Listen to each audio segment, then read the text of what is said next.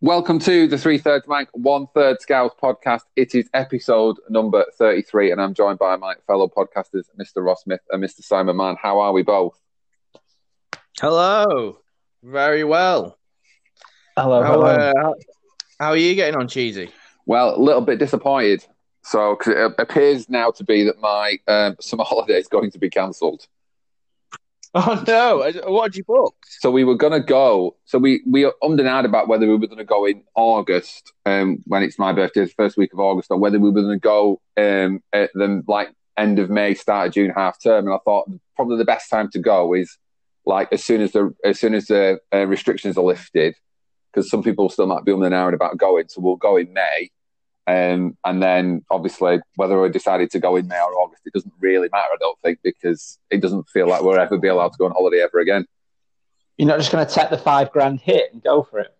Well, I did think some people are some people are that rich at the. I'm not including me in this sentence. That actually, another $5,000 on the holiday is not really going to make much difference, and we'll get a couple of weeks in the sun. So, I mean, if it's $5,000 per person, then it might be a slightly different issue. But then Ashley, Grace, they're all going in a suitcase, and it's just you going. I think there is a loophole if it's your second home. Oh, is there? So are you going? Are you going on holiday in Prestwich then, sir? I mean, that's a regular listener joke, isn't it? I mean, if I could, all you need to do, Cheesy, is buy somewhere in wherever you've booked.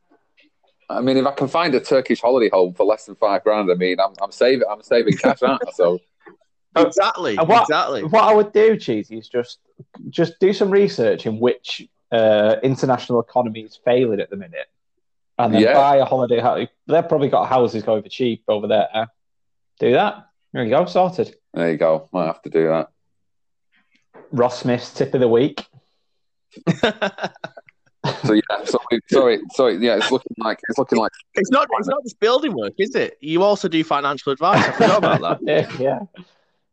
I mean, very bad financial advice, but it's still advice all the same. Do you want my financial advice? Yeah. I've been looking into it, Ross, and I don't think it's worth buying shares in Deliveroo. Oh, so okay. Are they expensive at the minute? Well, I saw a headline on this, but I didn't actually read. It's about to happen imminently. They're going to float. They are going to, and if you've got the app, you can buy shares. But I've decided I'm not going to. I think it's a bit too risky. They're still not making money. If you're a food delivery service and you've not made money in the last year, I'm not sure when you're going to make money. Well, they said so. I decided not to, because they valued the company at something like £8.8 billion, and they've never made a profit. Yeah. Exactly. They need to stop the adverts on the telly for a start. That must be costing a fortune. They've been watching too much Dragon's Den, I think. And I think they're going to get caught up in this Uber thing where, you have to start treating the employees like employees, like people. It's human. Yeah, exactly. Yeah, and I think so. They're going to get that hit. The fact that people might start just going out for food instead of ordering in, I'm not sure about it. I mean, so that's the decision I've taken, Ross. Famously, you're good on the stock market, as we found out with the post office shares. Exactly. So you know when to buy in a company, don't you? Yeah, I know when to sell. I mean, one question I did want to ask you while we're still on money, actually, Simon.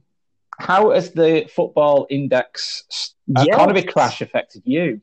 I was thinking about you in that. Yeah. Well. So I'm okay. I've still got the house. Have you taken the football index sticker off your letterbox? Yeah. I reckon I put about 80 quid in, and at one point my shares were, for people that don't know, it was like this kind of share gambling type thing where you could buy shares in footballers, but they weren't real. You didn't really own part of Neymar. And it was all kind of built on sand. So at one point, my things were worth 800 quid. So if I'd cashed out at the right time, it's a bit like Bitcoin. You never really know when the right time to cash out is, do you? But I never did, just seeing in case it just carried on going up forever. but it hasn't. And then they crashed, and they've crashed to basically the amount I put in the first place. So I think I'll be okay. But some people have lost like tens of thousands of pounds. Some people have really been ripped off. Some people have used it. How did your football index career go, Ross? So I very quickly worked out that I was going to be crap at it. So I took all my money months ago. I thought I had no idea what's going on here. My money, like I thought I'm going to be really good at this, and I'm going to make a fast buck, as they say.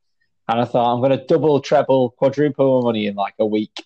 And then after 6 weeks, when I'd only made like 50p, I was kind of like, you know what? This kind of slow rate investment doesn't suit my fast paced lifestyle, so I'm going to take it out. So I didn't do it. But yeah, when I saw it crashed, I did think of you. Yeah, well, so I never really put any real money in. Like I don't have that level of investment to put in, to be honest with you. So I was just doing it for fun. But yeah, there are some horror stories out there, aren't there? I can't believe how much some people invested. Yeah, it's just crazy. I mean, I'm very sympathetic to people that have lost like life-changing amounts of money, and like it must be heartbreaking. But at the same time, I mean, to invested that amount of money in, like as I said, you don't actually own shares in these footballs. Like it was, the whole thing was a bit of a game. That's what I took it as. Yeah, a game where you could win a bit of money. Yeah, not something to stick my life on. Exactly. Yeah, but yeah, it'll be interesting to see what the fallout. But that's where it kind of grows, though, doesn't it? Because, like you said, like all it takes is you hit gold with one play. I'm sure my brother made about £300 on somebody, and then he didn't invest a lot to begin with, and I think he just kind of got a bit lucky with it. But if you almost think that somebody then that 300 quid gets invested back in, and then all of a sudden you make £1,000, and then you think, well, actually, I'll just invest that £1,000 again, and it keeps working. And then all of a sudden you get to the point where it completely crashes and you just invested all of your winnings in it. I know you've not really put more into it, but you kind of you almost end up losing an absolute fortune. People using it as like a savings account. Yeah. The interest they were kind of working, the interest they were kind of getting from the shares moving around and them doing different deals and stuff was it was a better savings rate, but yeah, it's pretty grim. Yeah, there you go, kids. Don't just stay clear. Yeah.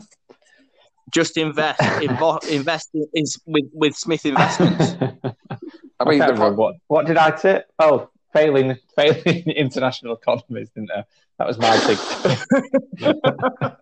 thing. Go and plow your money into them. I mean, as a podcast, we're always open for investment. Oh yeah. This is what, exactly. Good, great point. This is what people need to invest in. You want to invest in 3 brains. We won't be crashing anywhere. I mean, after Saturday, we might be a different kettle of fish, but we might be. We are 3 brains. Bit of investment. Yeah. Where it'll take us. We've got a wide skill set. Yeah. Proven many times by the chats we've had. We've got merchandise on the way eventually. Exactly. Yeah. We've aired all our plans and our future projections, haven't we? We're just not actually throwing any figures out there of where it's going to take us. Well, we're like Deliveroo. We've not made a profit yet.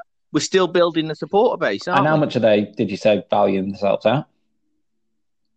8.8 Deliveroo? Are we comparing ourselves to Deliveroo? I didn't realise we were. No, you're saying they've not made a profit. We've not made a profit. Well, to be fair.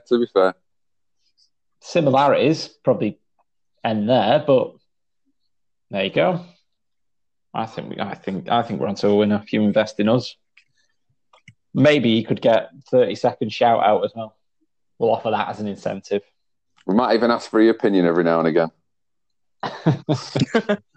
We'll ask for it. We might not use it.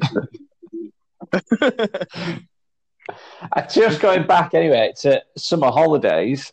Last night, so this whole week I've been feeling really tired at work, and I like through my own fault because I've been going to bed at a normal time, 10ish, and then not actually trying to go to sleep till after midnight. So I had a bath last night, and whilst I was in the bath, I always had the laptop on a stool next to the bath. So I was doing a bit of research and I thought, oh, we're planning on going camping. I'll find out what people do when they take a 1-year-old camping, like at night, sleeping options. So I got involved like you do when you Google something, you click on every website, go in, and suddenly 5 minutes of research turns into 1.5 hours. So I did that, got out of the bath, and then I started drawing technical detailed plans of my tent and where all the beds were going to fit and what sleeping arrangements we could actually have. And I got Claire to come upstairs, talked through it all. And this was about 10:30. And then we wrote a list of everything else we need to go camping. I was like, right, okay. Right. And then Claire went downstairs and I thought, you know what? Sod it. Instead of just saying we need these things, I'm just going to go outdoors. I'm just going to, anything I see, I'm just going to buy it now. Right. So I spent about an hour, again, like looking through Go Outdoors and finding things and buying stuff. So then I came up and like the cost it came up to about 250 quid worth of stuff that I found that I wanted to buy. And I was like, right, I said to Claire, right, I've seen all this, going to buy it. She went, right, okay. So then it was probably about 11:15, went to buy it. And then, when it comes through and it says like checking your card details thing and whether it's accepted or not, it kept denying it. Basically, because it thought I was being fraudulent. Which at the time I was thinking, why won't you just let me buy this camping equipment? But now looking back, it is a bit strange to be ordering 250 quid worth of camping equipment at 11:30 on a Tuesday night in the middle of a lockdown, isn't it? So I can fully understand why the Halifax decided, no, maybe that transaction shouldn't go through. So but then it kept saying to me, like, I thought it's going to go through. And then the Halifax eventually texted me saying, was this you? So I said yes. And they were like, right, wait 10 minutes and do it again, it'll go through. So I waited 10 minutes, it didn't work. So then I kept trying again and again and again for the next half an hour. It ended up being 12:30 before I finally admitted defeat, went to sleep. Well, at which point Halifax said, are you sure? Because it's normally just Jaeger bombs and McDonald's that come out of this again. So I stayed until 12:30 trying to buy camping equipment. I never actually bought any camping equipment last night. So I thought, you know what? Because I did it on a Google, like I thought, right, I'll leave the app running in the background of my phone, and then I wake up in the morning, and I'll just go on the website, and then I'll have everything in the basket, and I'll just pay for it in the morning. Well, I bet that didn't happen, did it?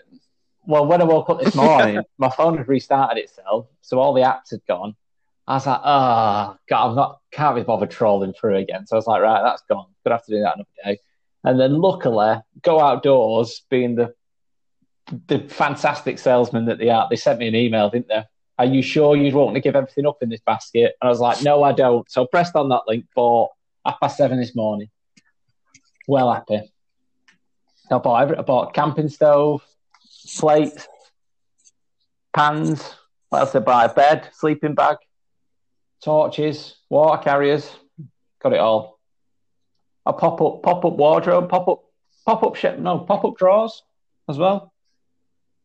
It's going to be like going... So we get lost on Saturday, we're going to be all right with you, It's going to be like going away in the Ritz, coming to my tent. What sort of meals do you think you'll be attempting?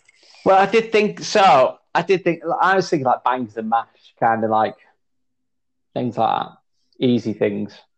To be like one pot meals and stuff that you can make, won't there? Like pasta and sauce, basically. Maybe a bit of mince, fry a bit of mince up. You need to get camping in your TikTok algorithms, and then that'll start throwing some bits out for you. Yeah. Oh, it's very definitely in my YouTube algorithm at the minute. It's all that comes up on my page. Board games and camping. It's a right weird mix.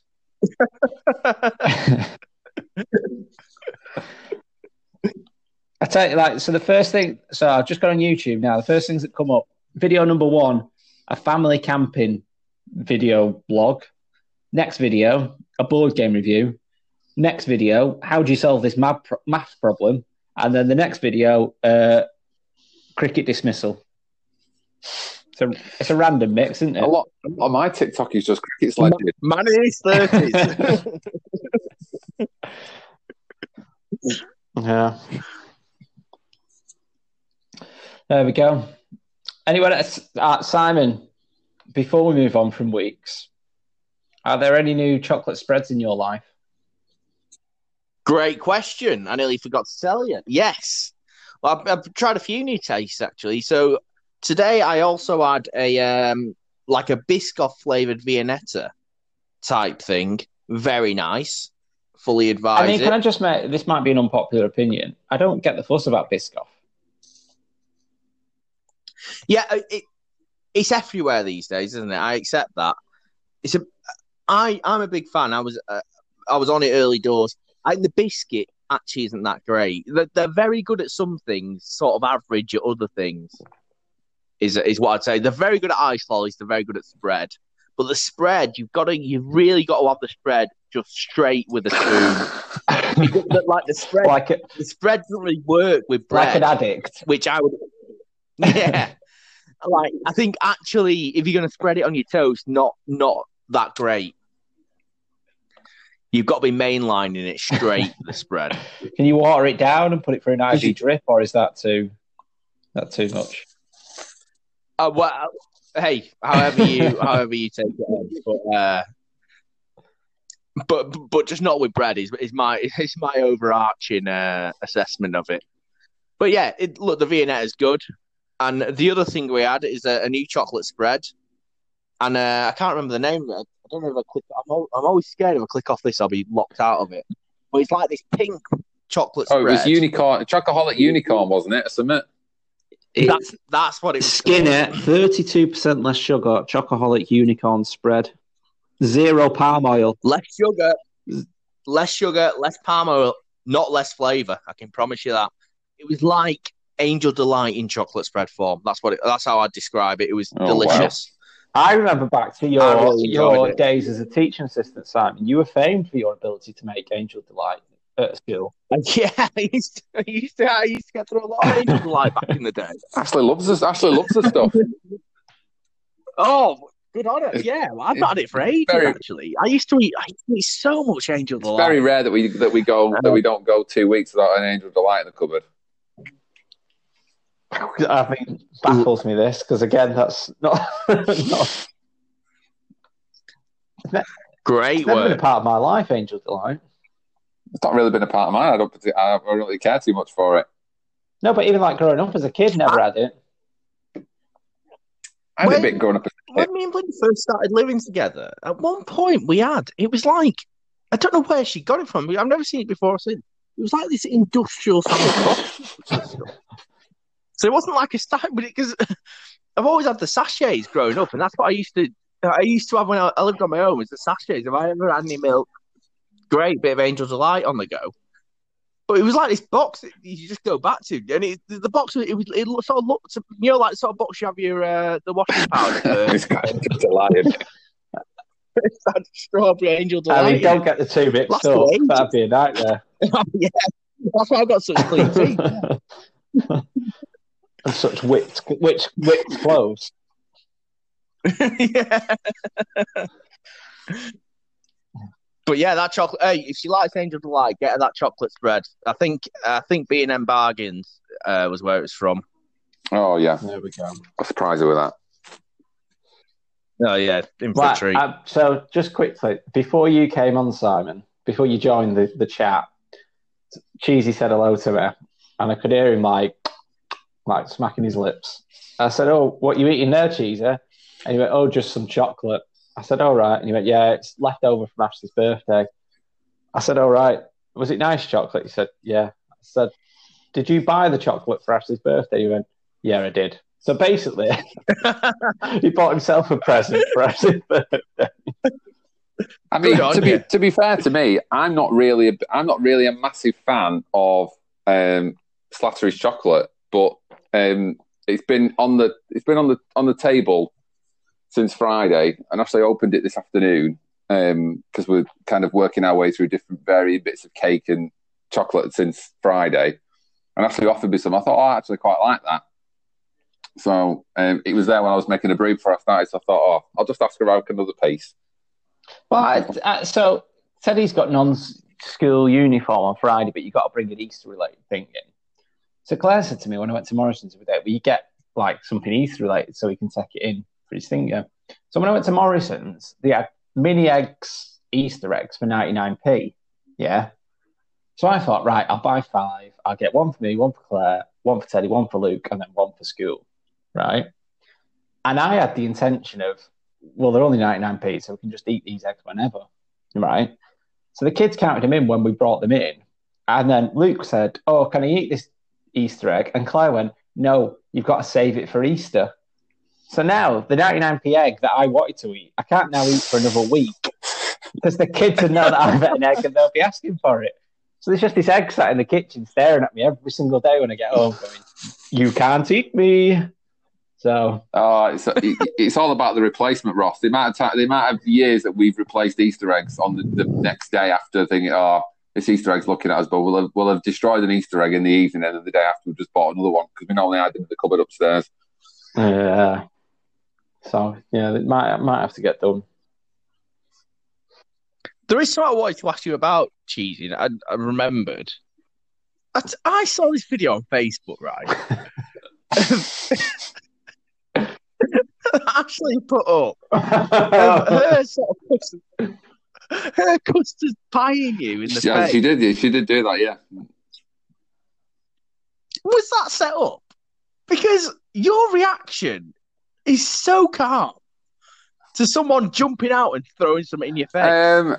I mean, to a degree. I mean, it was like, I think it was like Towie set up, like as in she talked about she was going to pie me. It all came from work. So the idea was that obviously it was Red Nose Day on Friday, and our region has come up with like different challenges throughout the course of the last like 4 or 5 weeks. And the thing for the Friday was to pie somebody in the face. So like the regional managers did it, like the district managers did it, store managers did it. So it was kind of a running joke on our like work app that we've got that you put different videos up and we try and raise some money for it. So she'd said, oh, I'll do it to you. And I'd not really, to be fair, I'd just come back in. I thought she probably is going to do it at some point in the day. And it was a birthday as well. So I couldn't really go, actually, no, you can't do it. So, but to be honest, I'd completely forgotten about it. I was halfway through talking to her about Esme I'd come in with the intention that I needed to tell her something quite important about Esme from nursery. So I don't know what it was. I remember I thought, because I think as soon as she did it, my instant reaction was, she's going to be recording this. So I thought, like, what I didn't want to do was go absolutely mental and crazy or push her over and start decking her in the head or something like that. Because it captured on live video. I mean, what got me confused is she seemed to open and close the door 3 or 4 times before you came in the house. Oh, I was going to come back in.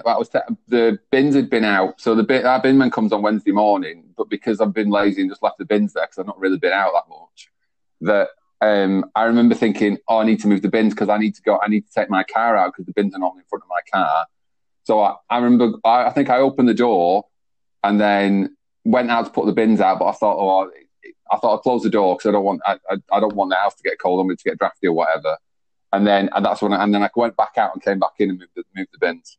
So that was the reason why I'd done that. I've opened it a couple of times. I'd probably thought, shall I move the bin? Shall I not move the bin? Shall I move the bin? Shall I not move the bins? And then decided to move them and then came back in and obviously not realised that Ashley was stood there. So I did think originally she was going to do it earlier on in the morning because the first person had posted a video about it in the morning, and I was like, that's reminding me that's probably going to happen to me today.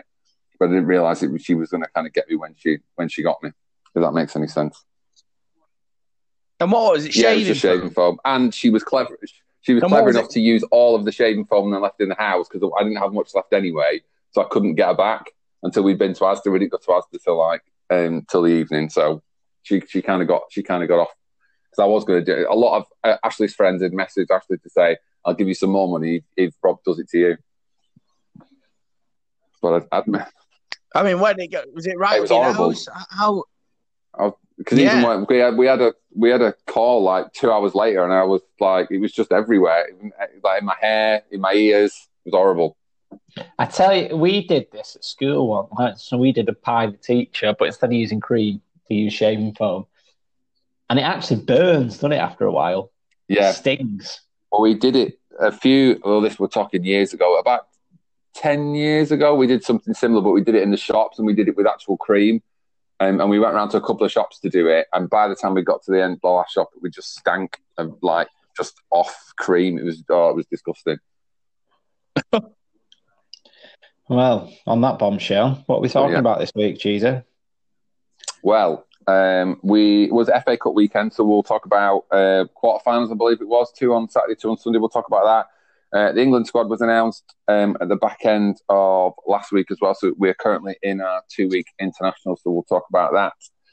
And then we have got cricket, and if we've got time, we've also got boxing as well. So we will we'll have a break. We'll come back, and we will start with FA Cup weekend.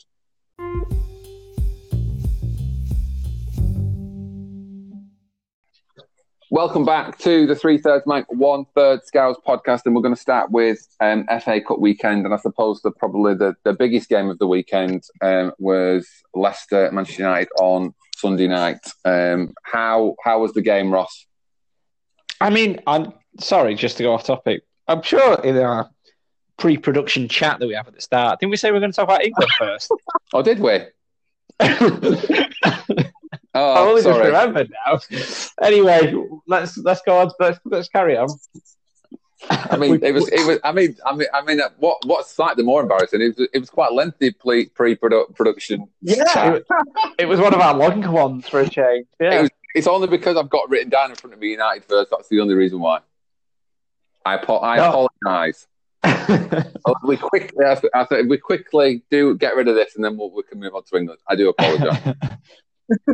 So United played Leicester at the weekend, which, we spoke last week about maybe the win over West Ham and how that might have given us a bit of leeway and taken a bit of the pressure off the league to maybe focus on winning the actual cup, which is what Solskjaer was said last week. He's got to a few semi-finals, but then lost in the final, never took it a step further. So FA Cup or the UEFA. Well, Europa League is one of the only two that United had left. And then Solskjaer puts out a strange team, Simon. It was a bizarre team, especially, bearing in mind international break following. So it was not even like United were playing again in 2 days' time, like it's happened so many times. It was quite a heavily rotated United team. No Bruno Fernandes, it was just a dreadful performance by Manchester United. Donny van der Beek, who's, I think his dream of turning into playing for Manchester United is quickly turned into a nightmare. United were just terrible from the start. Leicester deserved to win. Leicester deserved to go through, and United are knocked out. And the thing is, the other thing that sort of compounded it was it at half time? They made the draw, and then it turns out the winner of the match is playing Southampton in the semi-final, which, as semi-finals draws go in the FA Cup, is quite a good one to get, given we beat them 9-0 about a month ago. So yeah, and then you probably would have been playing City in the final, which United have proved in the past we can do that on one-off games. So yeah, to me it just seemed like everything's set up to go for it now. But yeah, it was a bit. Did Maguire still play? Yeah, Maguire played. Maguire played quite well. Lindelof played. I just thought when you said it was heavily rotated, whether or not. Tellez played. Fernandes didn't play. Rashford didn't play. So it was Van der Beek. McTominay was even rested. Yeah, Matic and Fred played, and then Van der Beek and Pogba and Greenwood and Cavani. So Cavani's not played for many minutes recently, so he was finding his feet again, didn't really have any impact on the game. Pogba's coming back from injury. Van der Beek's not played for... he's coming back from injury, not played for how many weeks. Matic is Matic. Matic is gone. I think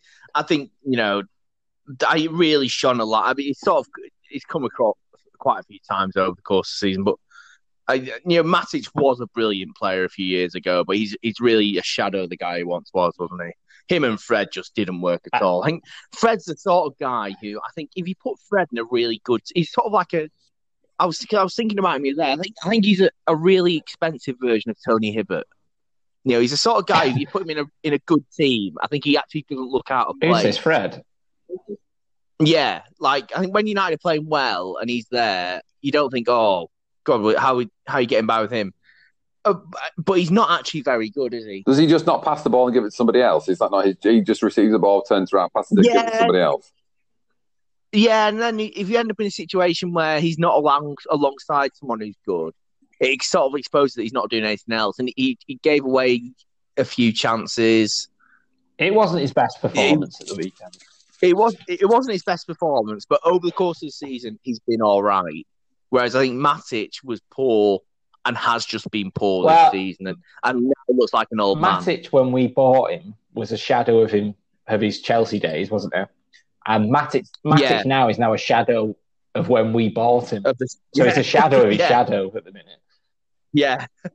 It says how bad Matic is. Yeah, but then like Telles played, but then weird things like Luke Shaw gets brought on for the last 20 minutes or so, and it just all seemed a bit funny as to why we would, like you say, the international break coming up.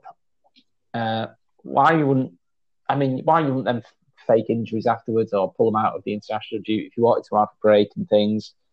And one of his reasons for not playing Fernandes was the fact that he broke or I think he didn't explain this properly, but the fact I think Solskjaer meant that the performance Fernandes had put in against Milan in terms of physical stats was record breaking, so he needed a rest. But I think it came across as like he played so well in Milan that then we needed to rest him. So people are thinking, well, if he's played that well, why don't you carry on playing it? But I don't know. I just thought it was a big opportunity, and we've lost it now. So it's all or nothing on the Europa League for me, really now. Yeah, I mean, fair play to Leicester, who sort of must be pleased. Iheanacho scored again, absolute goal machine at the moment, isn't he? So, and they must now be looking at it thinking, we can get through against Southampton, and then you're in a one-off game against City, aren't you? What was left? Has Iheanacho been playing a lot for Leicester, or would they have quite a weakened team as well? No, Iheanacho's played. Last few weeks, he scored pretty much every week, hasn't he, for the last few weeks? Because Vardy's got on this, a goal drought for Vardy, let's say, and then but Iheanacho's really stepped up and started putting away himself. So, well, has he gone on a goal drought, Ross, or has he reverted to the exact player you've been calling for the last 6 or 7 years now? You've been saying he's been rubbish. No, you wait long enough, you get proved right. Yeah, well, you do, yeah. I mean, Matic is joining this illustrious group of Ross Smith haters, along with Kyle Walker and Jamie Vardy. A broken clock is right twice in a day, isn't it? That's what they say. No, I don't know. I think my annoyance with Jamie Vardy was when he broke the record of Van Nistelrooy, and I think my annoyance was more the fact that every goal was just Danny Drinkwater pinging it over the top and Vardy running onto it. So there was no it just seemed the most easiest tactic to stop, just drop off a bit when Danny Drinkwater picks up the ball or turn around and start running backwards. It didn't seem that hard. But it was almost as if everyone wanted to prove a point that this wasn't going to happen to them. They didn't need to do it because it was only Leicester. But I think, he's grown on me a bit, not a lot, but he's started to be a bit more of an all-rounder. But then he had a glorious chance at the weekend, didn't he, where he absolutely did Harry Maguire and then spooned it past the near post. But yeah, I don't know. It's just a poor day. It's just a bad day for United. Started off bad with seeing the team and then ended bad with the result, really. So you've mentioned about obviously getting through to play Southampton. So Southampton must have got through whoever they were playing, and then the other two quarterfinals were Chelsea. Chelsea played Sheffield United. And then City played Everton. So is it City and Chelsea in the other game then? City, Chelsea, yeah, and then it's Leicester, Southampton. I wish. Yeah. So it looks like, I mean, you'd now say it's City's. Well, I mean, you would have said it's City's nailed on before United got knocked out. But, I mean, United are the one team that looked like they could cause City troubles recently in terms of playing against them. But Tuchel not got a chance? With Tuchel's Chelsea not got a chance against City then? Well, if you remember, it was City's big run started with that impressive win against Chelsea, wasn't it? That's where the Chelsea game was when City's turned their form around and found this playing without a named striker and this more possession based. With not that say more possession based if they were a possession based team anyway, but no, I would say no. But we'll see. You never know, though, do you? Because obviously City are going for quadruple, aren't they? So not that Pep will allow you to say it, but it just adds pressure, doesn't it? So maybe pressure will tell, and who knows? Are they straight after the international break? It's not far off, is it? The semi-finals. Oh, I mean, now we're out of it. Don't care really. Who cares? Yeah, exactly. Right then, we will follow our post-production meeting, and we will move on. So it is the international break this week. So England named their squad for the 3 games. 3 games in a week. San Marino is up tomorrow. Any surprises with the squad, Simon? Yeah, I mean, there are a few interesting. The return of Jesse Lingard, who's not been in the squad for Jesse, who I think played in that World Cup semi-final, didn't he? He definitely was. He was definitely in the squad. He was in and around the club. Seeing John Stones, Luke Shaw, and Jesse Lingard called up again, it was like a throwback to 6 years ago, wasn't it? It was. Yeah, it really is, isn't it? And and to be fair, all 3 of them backing on merit. I think Luke Shaw has been the best English left back in the Premier League this season. He's got over his injury problems. He's consistently played well for United. John Stones seems to be back to his best. Has been brilliant for Manchester City, and all of a sudden looks like completely out in the cold, looks like our best centre half. And Jesse Lingard has played really well since he's gone to West Ham, and I think deserves his place. And I think it's one of those things. I think when you're at a team like Manchester United, people can sometimes concentrate on the things you can't do. Whereas when you're at a team like West Ham, I think they concentrate a bit on what you can do. When Fellaini was at Everton with David Moyes, people would only ever talk about how good he was at chesting down the ball and stuff like that. And then he turns up at Manchester United and you suddenly think, oh, he's really bad with the ball at his feet. Because United didn't ask him to chest the ball down. That was the problem. No. But I think Jesse Lingard's sort of doing really well at West Ham, and he's the kind of player that I think managers really like. I think he sort of does what they tell him to do. He'll do a lot of work off the ball. Good athlete, and so I'm pleased for all 3 of them actually. What did you think, Ross? There's no. John Stones has been one of the best centre halves in the league this season. I mean, my only concern, I think Luke Shaw getting back in, I think Luke Shaw's got back in on merit because of his own performance. I'm not saying John Stones hasn't been great, but then if John Stones wasn't playing against Ruben Diaz every week, would he get back? I don't know if John Stones' form is dependent on Ruben Diaz or whether John Stones' form is dependent on just himself, if you know what I mean. So that's one that I think he deserves his call though, but I don't know whether he'd be able to. I don't know. I don't know if he'd be able to take what he's doing at City into the England setup, if you get what I mean. If that makes sense. Because he's not playing with the same players. That's what you. Yeah. He isn't going to have Ruben Diaz next to him, is he? He'll have Harry Maguire instead. Yeah. So is he? Yeah. If that. I mean, yeah, it's like the way Virgil van Dijk makes the other Liverpool centre half. Virgil van Dijk makes the squad look good. Never mind the guys that can play next to him. Vincent Kompany made the likes of Mangala and Di Michaelis look good for a long time at Manchester City. Yeah, so I'm not against, but I'm not thinking, John Stones is suddenly going to become this dominant international centre half, because I don't think he will. I think he plays I think he's formed a great partnership, and if that partnership was purely English, then yeah, but that's one of the problems. And like you say, Jesse Lingard has just done well at West Ham, hasn't he? His form's been up there. So did Southgate say that? From what I read, there's about 10 people out injured, isn't there, that would normally play or have played in the last 9 months of an England side. I'm not sure. Didn't Southgate say something like he wouldn't? Lingard's only in because everybody else is injured in a roundabout kind of way. The other thing, he also said that, well, Jesse Lingard, I think, maybe said that he'd gone to Southgate and said that, because obviously he went to West Ham on loan in January, that basically he had loan offers from quite a few places. Could have gone to Spain, could have gone to Italy. And Southgate said to him, "Oh, if I was you, I'd stay in the Premier League." And it's worked out for him. Well, but he probably is a bit lucky to get back in terms of injuries and stuff. But he's played well. He's put himself in the position that he could be selected again. I mean, he was unselectable. I think. If this for a long time. If this would have been last year, the Euros would have happened last year. He would never have been in contention, would he? No. Whereas actually, like you said, and he's scoring. Wherever you're scoring goals, it doesn't really make any difference. West Ham are playing well. He's scoring goals. That's England need goals in that team anyway. So just then looking like you say, he's scoring goals. Looking at the forwards, then.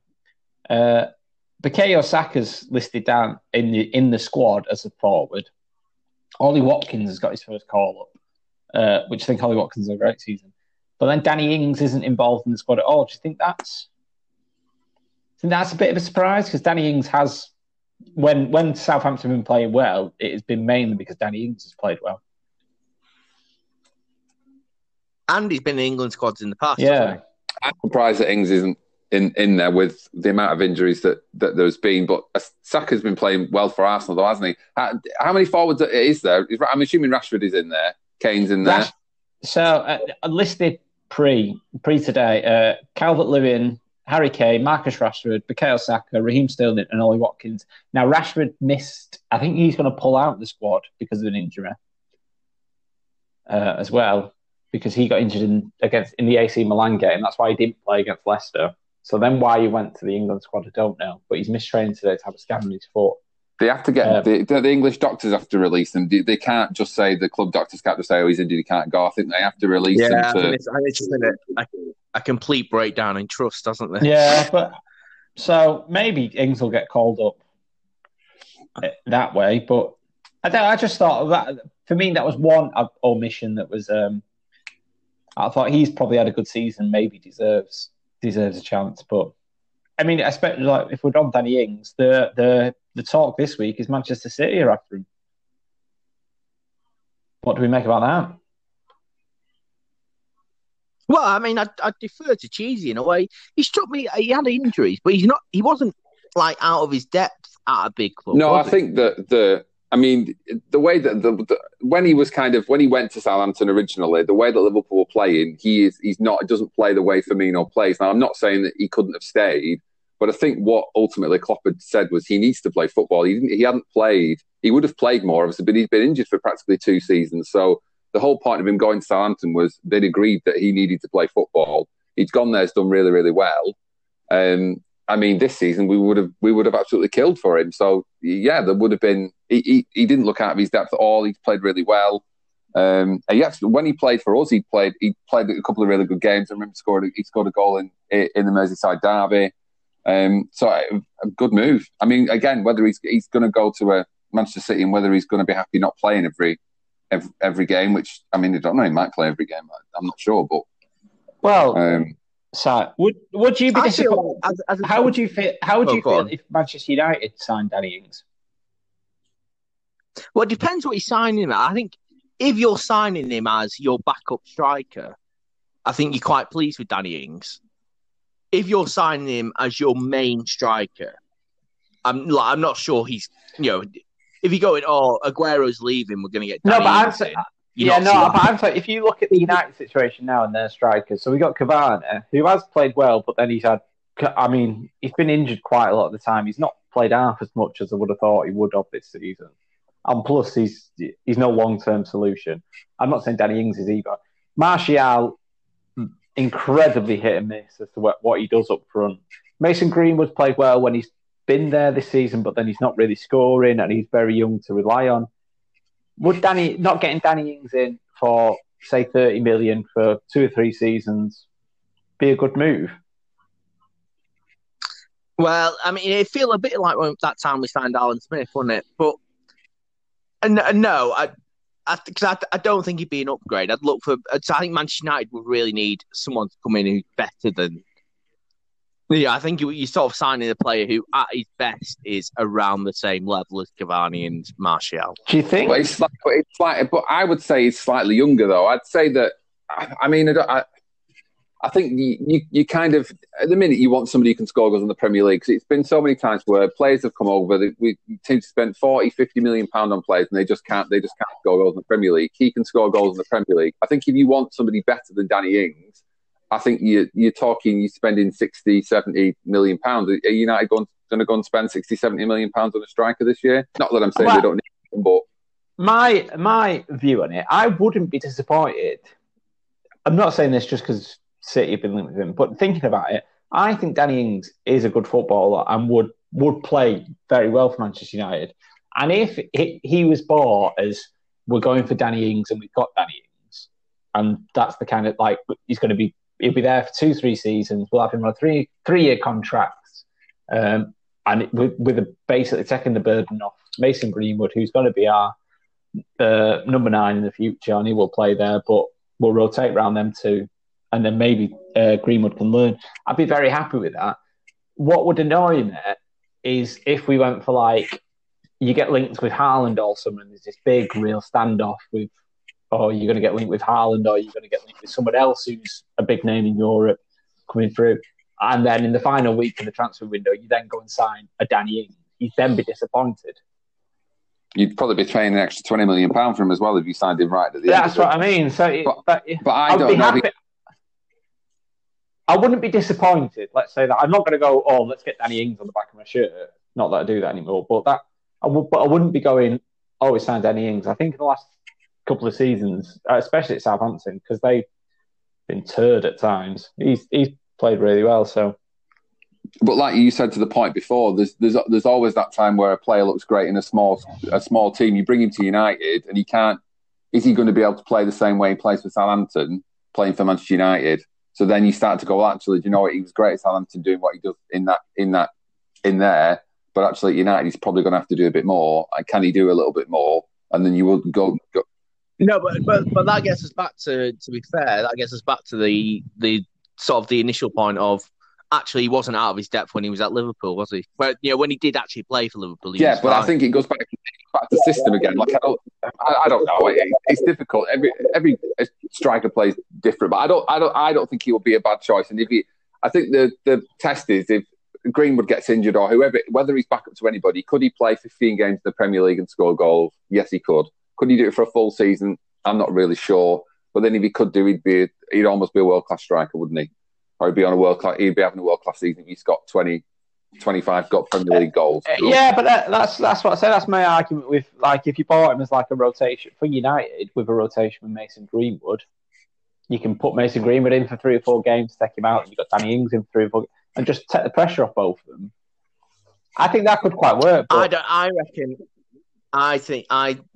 disagree. I think if at the start of the season I was looking and Man United's striking options up front, who's going to play up front? We've got Danny Ings or Mason Greenwood. I think I'd look. I think we're a bit light up front. I mean, let's go back to the start of the season. We were when we signed Cavani, we were sceptical. Yeah, and Cavani signed on for another season, hasn't he? I mean, I find it a bit weird, Cavani. Are you across this stuff, Ross? I'm a bit massively confused. I keep what in terms of what? Let's see if I can fill in the blank. Well, I thought he signed a 3-year contract. Was he not a season? Well, there's a lot of talk about. I thought he'd signed a 1-year deal, and then it was a season and an option. Yeah, that's what I thought. Yeah, because it's increasingly look like we just seem to be assuming he would be there for a second year if we wanted him, and now he's sounded a lot like he'll be there for a second season if he wants us. Yeah, I think he might have got to that point where if he plays if he play 10 games, then it kicks in. So if he doesn't play 10 games, then United can choose to still have him for another season. Whereas if he plays 12 or 15 games, then Cavani can decide almost if he wants to stay or whether he wants to go. That type of, because if you're going to, sometimes if you sign a player like that, then you kind of have to have a bit of leeway both sides. There has to be some sort of, I don't know. But he wants for 2. I don't know if it's a bit of he signed his 1-year deal, and then Solskjaer said he wants to keep him, but then obviously Edinson Cavani's dad came out and said about he's not happy in Manchester, blah blah blah. So I don't know whether it's obviously Cavani's 34, so whether he's thinking maybe I can eke an extra 10 grand a week out of these, and I mean he's not going to get that many more. He's not going to be that many more big teams as he's going to get. Big especially not if he's been injured. Yeah, that's what I'm saying. So if he could maybe, I think he may be playing a bit of a game, Cavani, in terms of just trying to get one last 1-year contract at maybe, which I don't know. Well, he kept, didn't he? So he would have had a fair old chunk of. I mean, he wouldn't have had a massive signing on fee when he first arrived, but he would have had a fair chunk. No, he did. He did have a massive signing on fee. I think it was 10 million. I've got that was why no one else had signed him up until the point he was sort of suddenly still available. I'm sure they were insisting on £10 million. And that must be where he must have said he wanted a second season. He wanted 2 years. United have gone, well, actually, we'll give you a year. You play 15 games, and then then there's the option there if you stay, or the option kicks in that he has to stay then for a second season. So, I mean, I don't think unless obviously he holds you out to ransom, but having him around for another season isn't going to be the worst thing in the world. Otherwise, you just end up having to get. But then this goes back to. But then, if players are holding Stranson, this goes back to back in the day, like when we were getting Sanchez in and all these kind of players who were just there for the money. I'm not saying Cavani's not at times. He's been great for United this season, but I don't want to keep him around for next season if he's only staying because he's got a bit more money out of us. Yeah, but if that equally, I wouldn't get rid of him just so you can get Danny Ings in. No, but what you don't want to do is get rid of him and then go into next season with Greenwood, Martial, and Ings, or another forward. Because unless you are going to sign Haaland, whoever it is, surely you're going to need a bit more up front. Because, like you said, Greenwood's going to need a bit more time. Martial's hit and miss. Can we just mark this down as maybe like the Grealish argument part 2?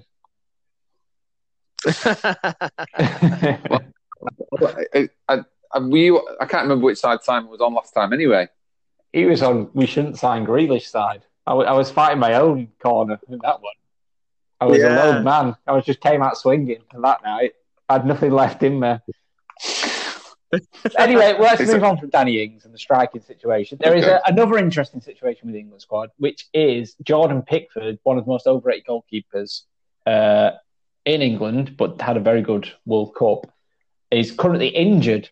So the 3 goalkeeping options are Dean Henderson, Sam Johnstone, and Nick Pope. Out of those 3, probably 2, discounting Sam Johnstone, who gets the number 1 jersey? Well, I mean, it is fortunate for Jordan Henderson, not Jordan Henderson,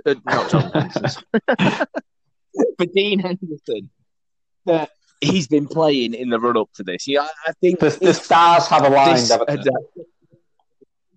Yeah, I mean, if this had come together just at the moment when he hadn't played all season, I think Southgate would have been inclined to pick the man who's been playing in Pope.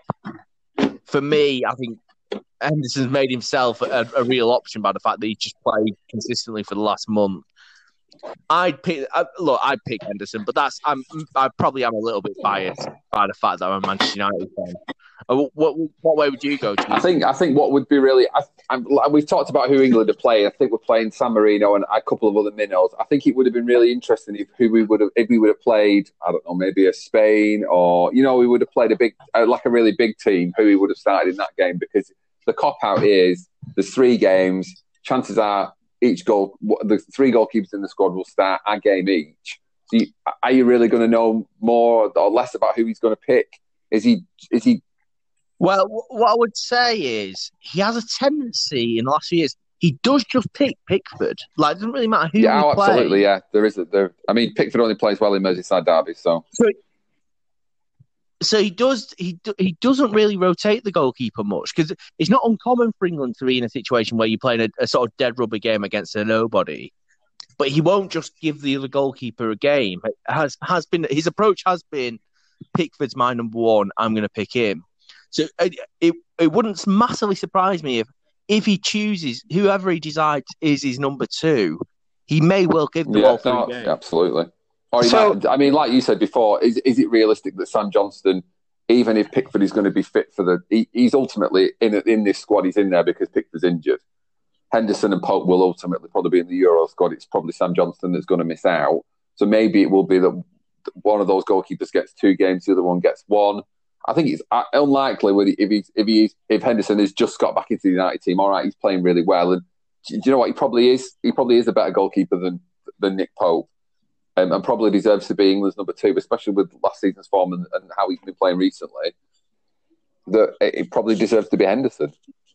But it's incredibly unfair on Nick Pope. But I suppose that's just the way that the cookie crumbles. Sometimes you're always going to be number 2. I think Nick Pope, if you had Nick Pope in if he was your goalkeeper, you wouldn't be disappointed. You wouldn't be clamouring for a new keeper. Like he's a good keeper, isn't he? Sam Johnstone, like you say, I think he's kind of lucky that Pickford's injured. I just think the fact that Henderson plays for United, it's a bigger team. Nick Pope and Burnley probably just play along.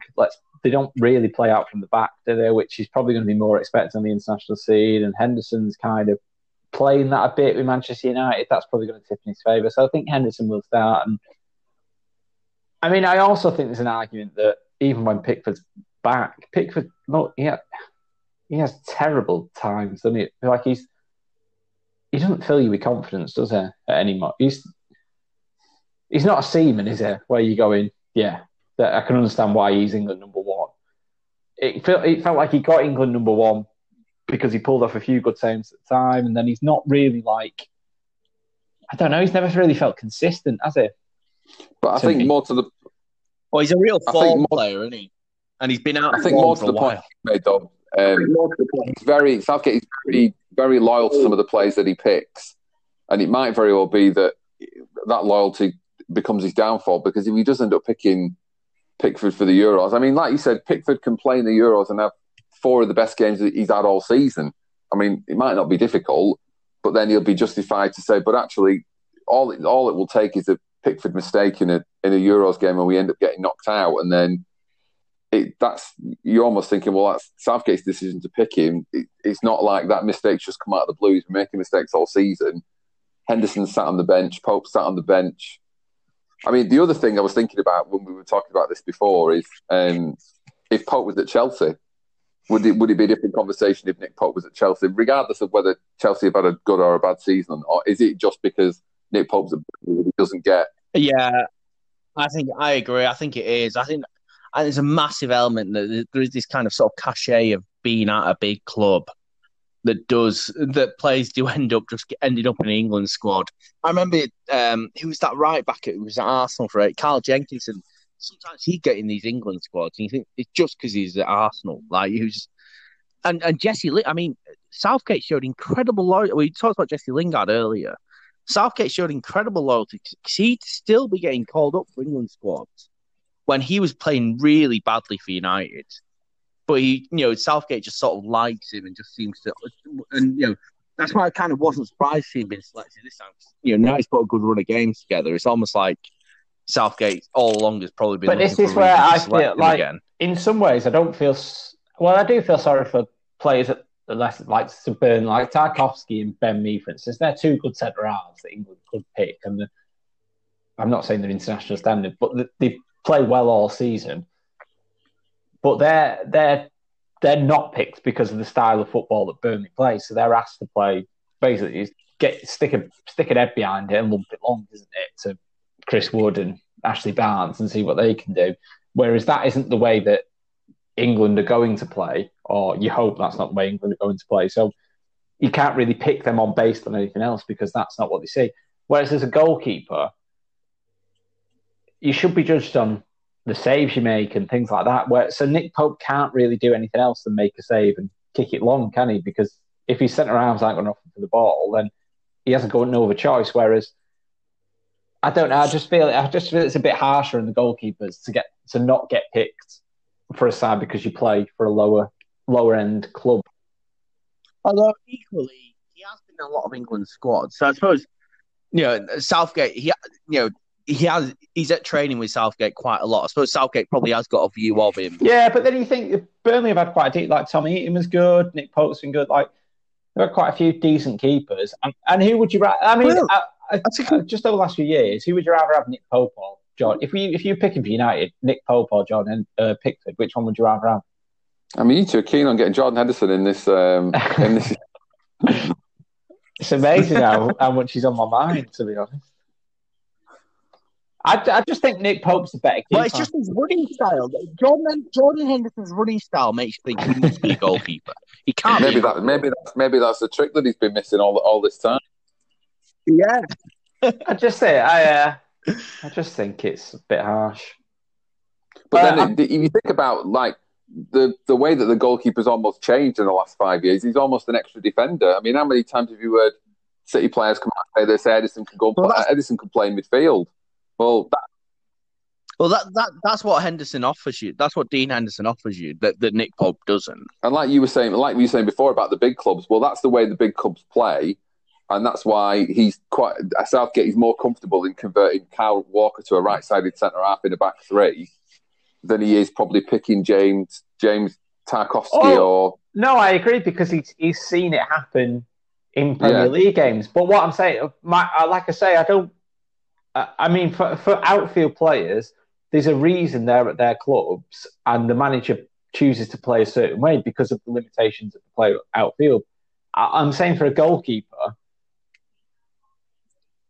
just has to suit whatever the other 10 outfield players are doing. So if the other 10 outfield players are crap at getting the ball to feet and turning and playing through the lines and playing this progressive game, he's got no other option than to just kick it long. So he can't prove that he can play out from the back kind of style. Yeah. He's just got to go what the other 10 outfield players do. Whereas that's why I feel a bit more sorry for Nick Pope because we've not had a chance to actually see whether he can actually play this more progressive way of playing.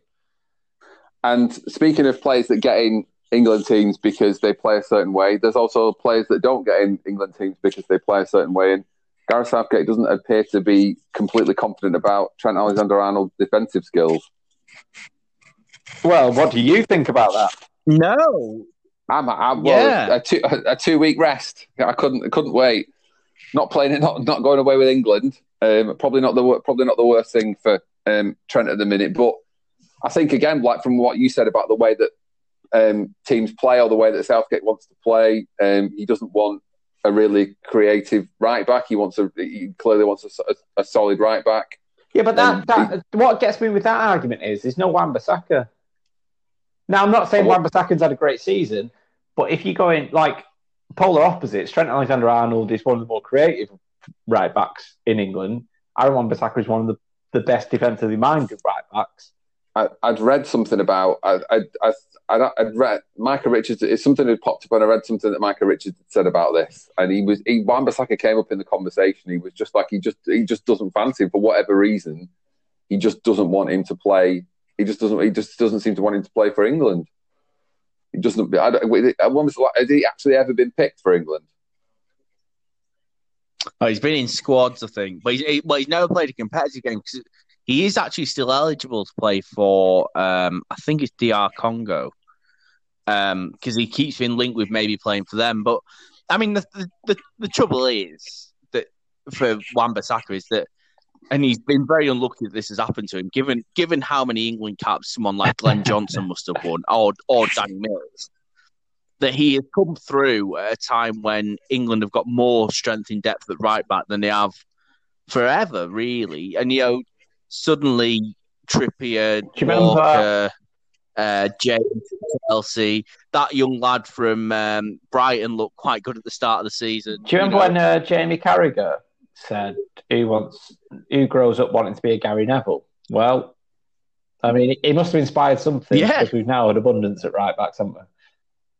But Trent started in midfield. I think he'd almost been transformed as a right. He played a lot of his youth in the centre of midfield, so he'd almost done what Gerrard did. When Gerrard broke into the team, he ended up having to play. He played right back for not seasons, but he played right back for games. But what gets me is Kieran Trippier's been picked. Now, I know Atletico Madrid are at the top of La Liga, are they? But when I watched bits of the Chelsea Atletico game, I wasn't like, get Trippier in. Like, I wasn't going, I can see what Trippier's doing. I think at the minute, there's an issue with when we'd had this conversation, when Chelsea had first beat Atletico Madrid, I think we was on the same night as when we'd done one of the podcasts, and I was like, Atletico Madrid were like, could have gone 15 points clear, like at the end of January. And then I think Messi had scored again or something this week, and I checked, and I think they were only like 3 points clear. So their form has dipped massively. Yeah, and I wouldn't say Atletico Madrid are at top of the Liga because they've been great. I mean, it's well highlighted that Barcelona are crap and Madrid are crap this season. I think the start of the season they'd put a run together, and I think they'd won 15 of the first 17 games or something like that. But obviously the form's dropped off, and like you said, Barcelona and Madrid have been off the pace, and that's probably the reason why they're top. But I mean, again, it goes back to who's played for Southgate before and the loyalty thing. I mean, Trippier played well in that. Don't get me wrong. The right wing back position he played well in the World Cup. Yeah, so.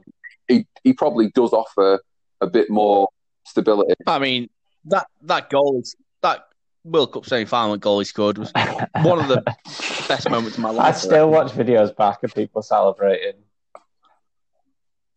In terms of pure euphoria in one moment, I don't think very few. You know what I always think back to about that summer? We watched a lot of them games together, didn't we, Cheesy, in the end? Yeah. And we started in a cricket club that offered a half-time buffet for free. Yeah. I think we'll just set this nice and easy as we go along. And then as the tournament went along, we got to bigger and bigger venues, didn't we? Well, it got fuller and fuller. I remember the first time we went, there was hardly anybody there. I think that's because a lot of places obviously showed it, or a lot of people were like, I don't really want it, not really sure about this. Then I think we won the second game by a canter. We scoring goals for fun. Was that the and then it just I think so. And it just got busier and busier and busier. Like the last group game and stuff was quite busy. I remember we had to fight for the buffet at half time. And then I didn't watch the game we won on penalties. I was working that day. I didn't watch that. I didn't watch that game with you. I ended up watching that game in Manchester. I watched it in town as well. I watched it in Gorilla in town. Yeah, I think I was either on my lunch or I'd finished work. But I remember that I watched that game there and then. I watched it in a nightclub in Clapham, in West London. This nightclub that decided they'd show. And then we went to. Was it when we went to Seven Brothers at half time? Oh no! What was that? Was that the quarter? Oh, when was that? That was one of the last games. There was a last 16, the quarter final, and then because we got to the last 16 game. We got to that bar in Ancoats, and we could only watch through the window, couldn't we? Yeah. Then we went to Seven Brothers to get inside, didn't we? But they were 5 minutes behind. They were on a stream, weren't they? They were 5 minutes behind. Yeah. So when the game had finished in like the pubs up the road, everybody was coming in here telling us what the final score was. I was like, well, that's a bit pointless. Or you could hear the screams from like a couple of pubs down. Yeah, so, I mean, fingers crossed we get that again this summer. That'd be incredible.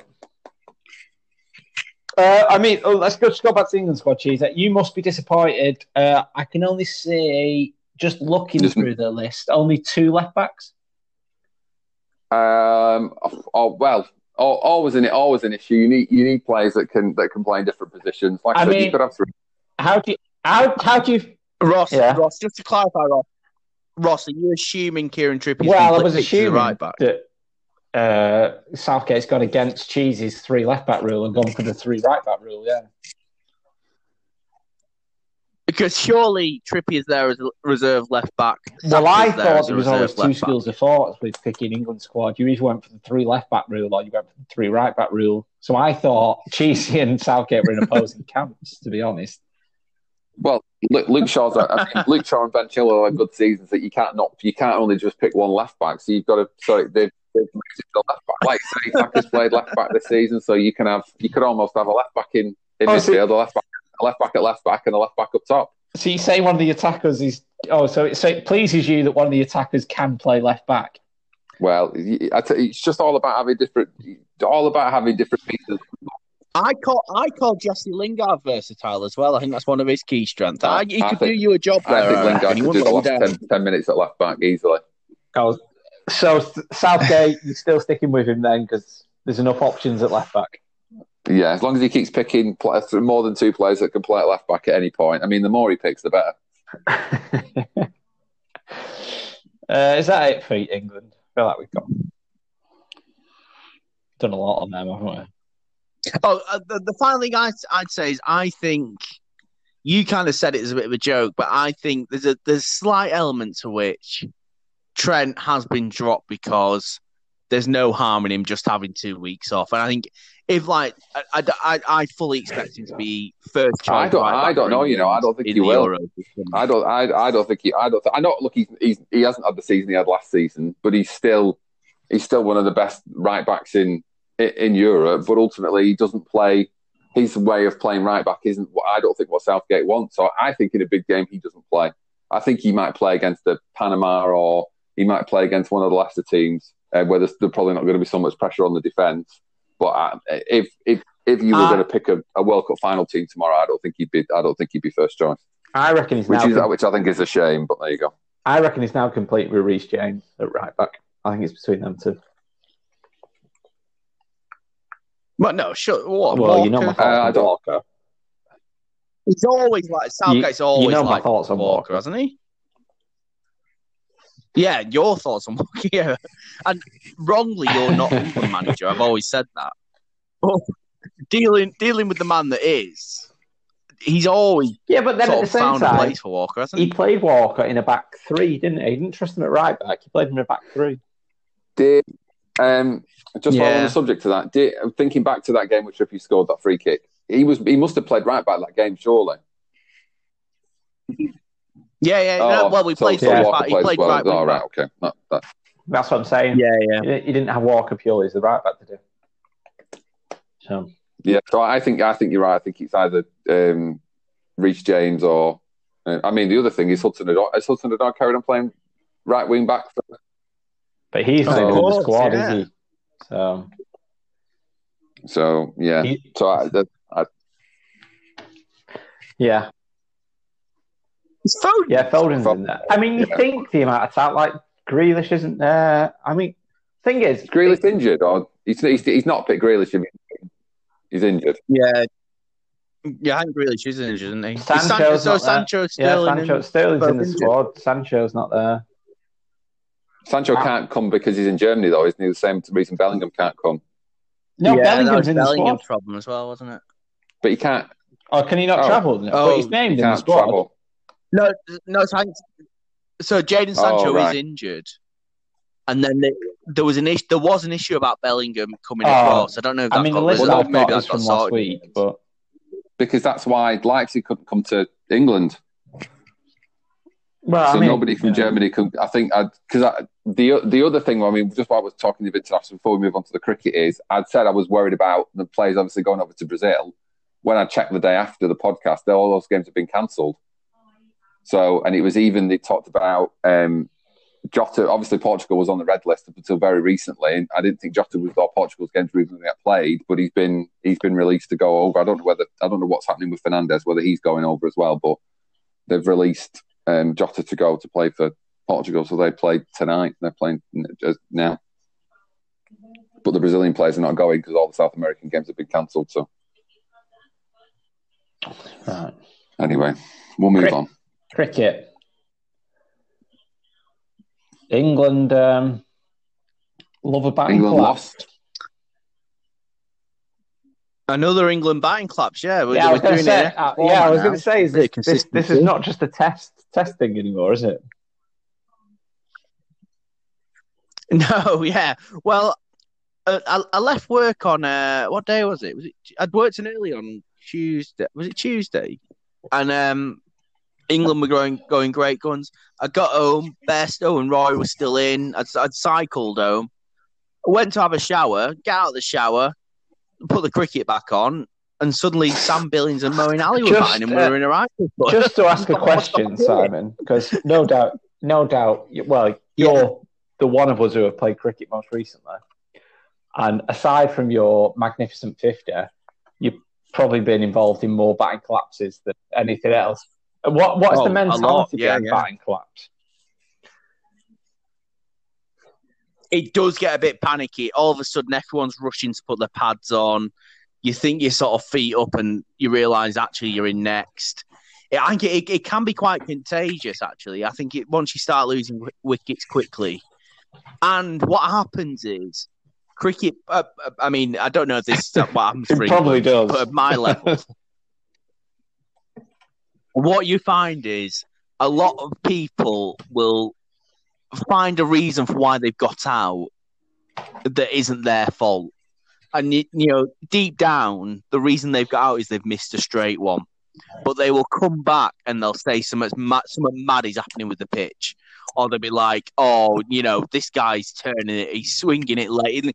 They'll talk as if the bowler's Jimmy Anderson and the pitch is, an absolute, it's turning like nothing else.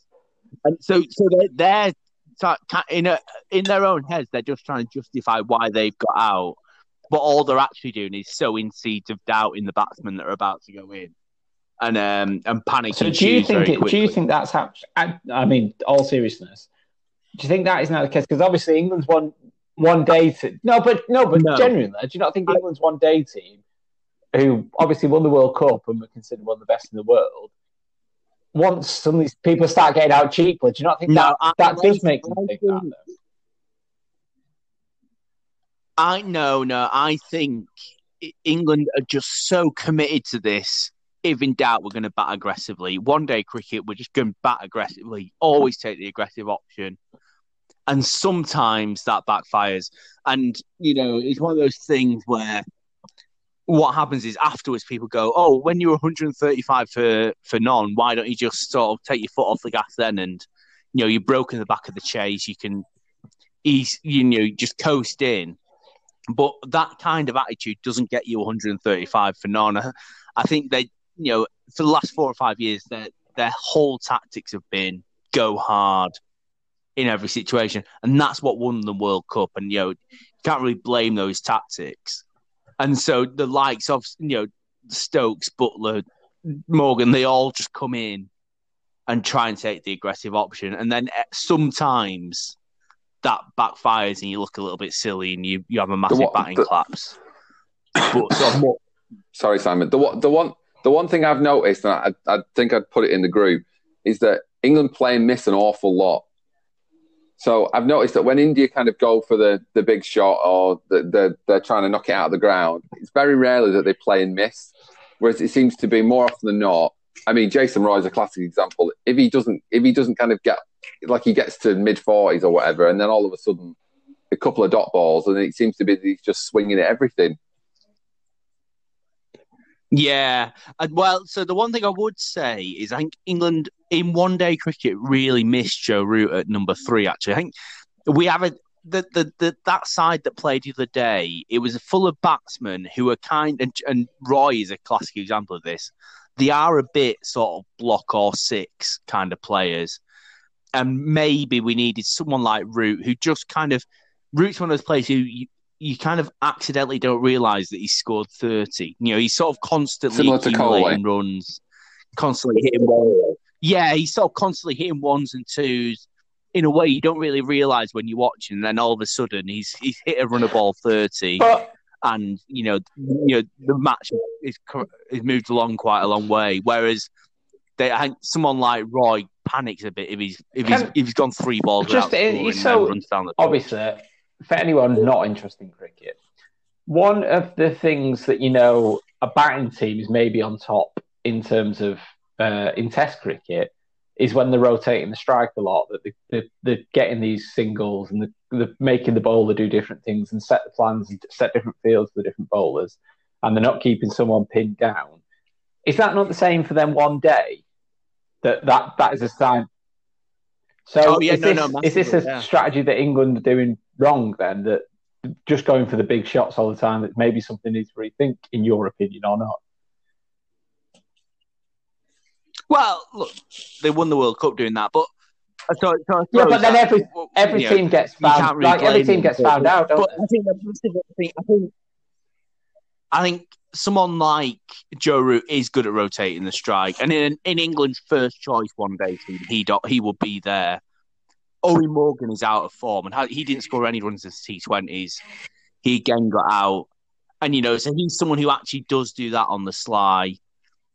So they're sort of, you've taken those. Well, Morgan is playing, but you've effectively taken those two out, and then around them you would have these people. So have we mentioned this recently before? I thought Joe Root wanted to be in the one-day team. He does. So this is a bit of a COVID thing. Basically, they hadn't picked him for the T20 games, and I think they just took the opinion that basically if you fly him out, you then have to quarantine him for 2 weeks before he could join the squad.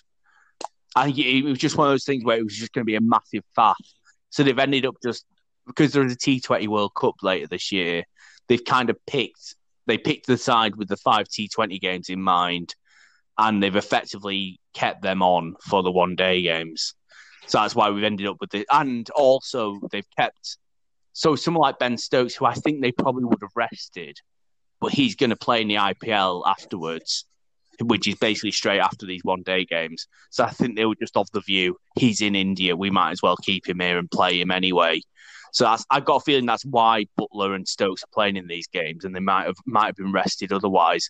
So it's a bit of a hodgepodge England team in a way. So I mean, I don't think it's anything to sort of panic about these sort of games.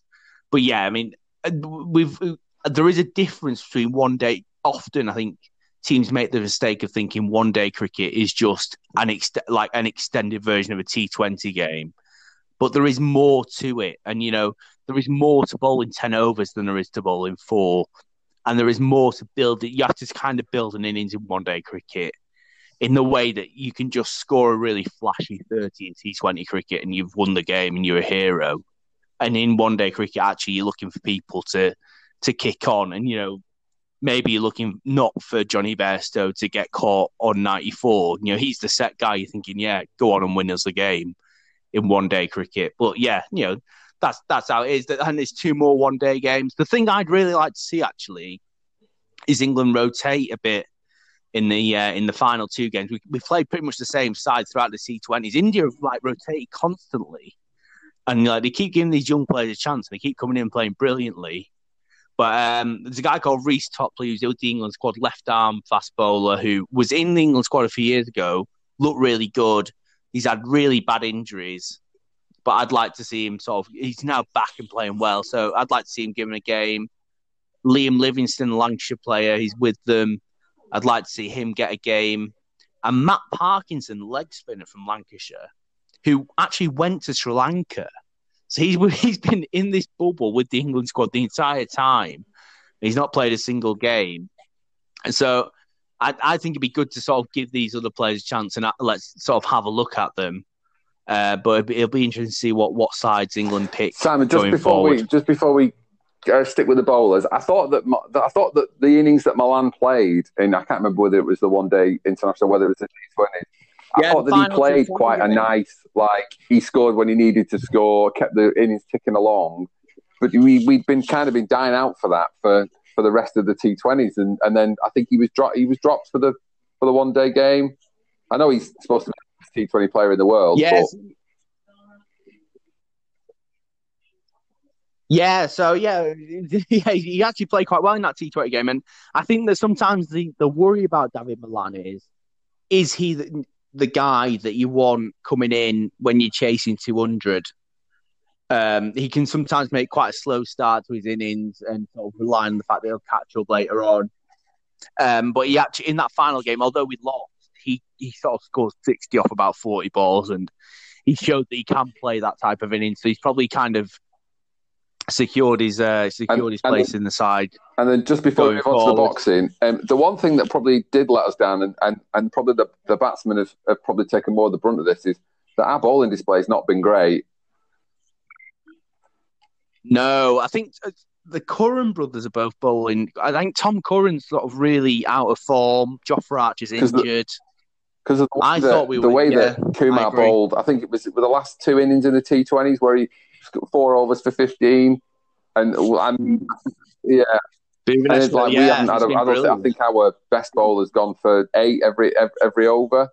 So we just don't. I think he took 3 wickets in that game as well. So we just don't. We haven't been able to have anybody that stopped the scoring and been able to take wickets. I think Stokes has had a couple of good games where he's taken wickets, but has gone for massive amounts of run. Mark Wood just seems to be. They just seem to know where he's going to bowl it. Cheeser, are you in a roundabout way saying there's not enough Yorkers being bowled? Well, funnily enough, wasn't this left arm fast bowler they brought in for the last T20s? They basically just said this guy can bowl Yorkers. He's known for bowling Yorkers, and I almost thought I'll record that and we'll play that on the. He's not bowling Yorkers. No, he's known for Yorkers. No, there was an Indian bowler that he brought in. Oh. He's basically a Yorker specialist. That's what's his name? Because I'm gonna get a poster of him. It's like Nartajan or something. I've got a space in the dining room where I'm sat now. Frame picture getting put up. I don't think he took any wickets. I don't think he bowled. I don't know if he bowled any Yorkers, to be fair, but you can't get brought in as a Yorker specialist and then not bowl a Yorker. That's. Well, yeah, maybe I thought about him I thought about you as soon as they said that. I was like, oh, it's Ross Smith. How many more one-day games are there? I think there's 2 more to go. Do you see England winning one of these games or not in current situation? Yeah, I think they're 2 fairly evenly matched sides. I think they are sort of pick-em games in a way. So I don't think anything could happen. I think we'll end up rotating. It'll be good to watch.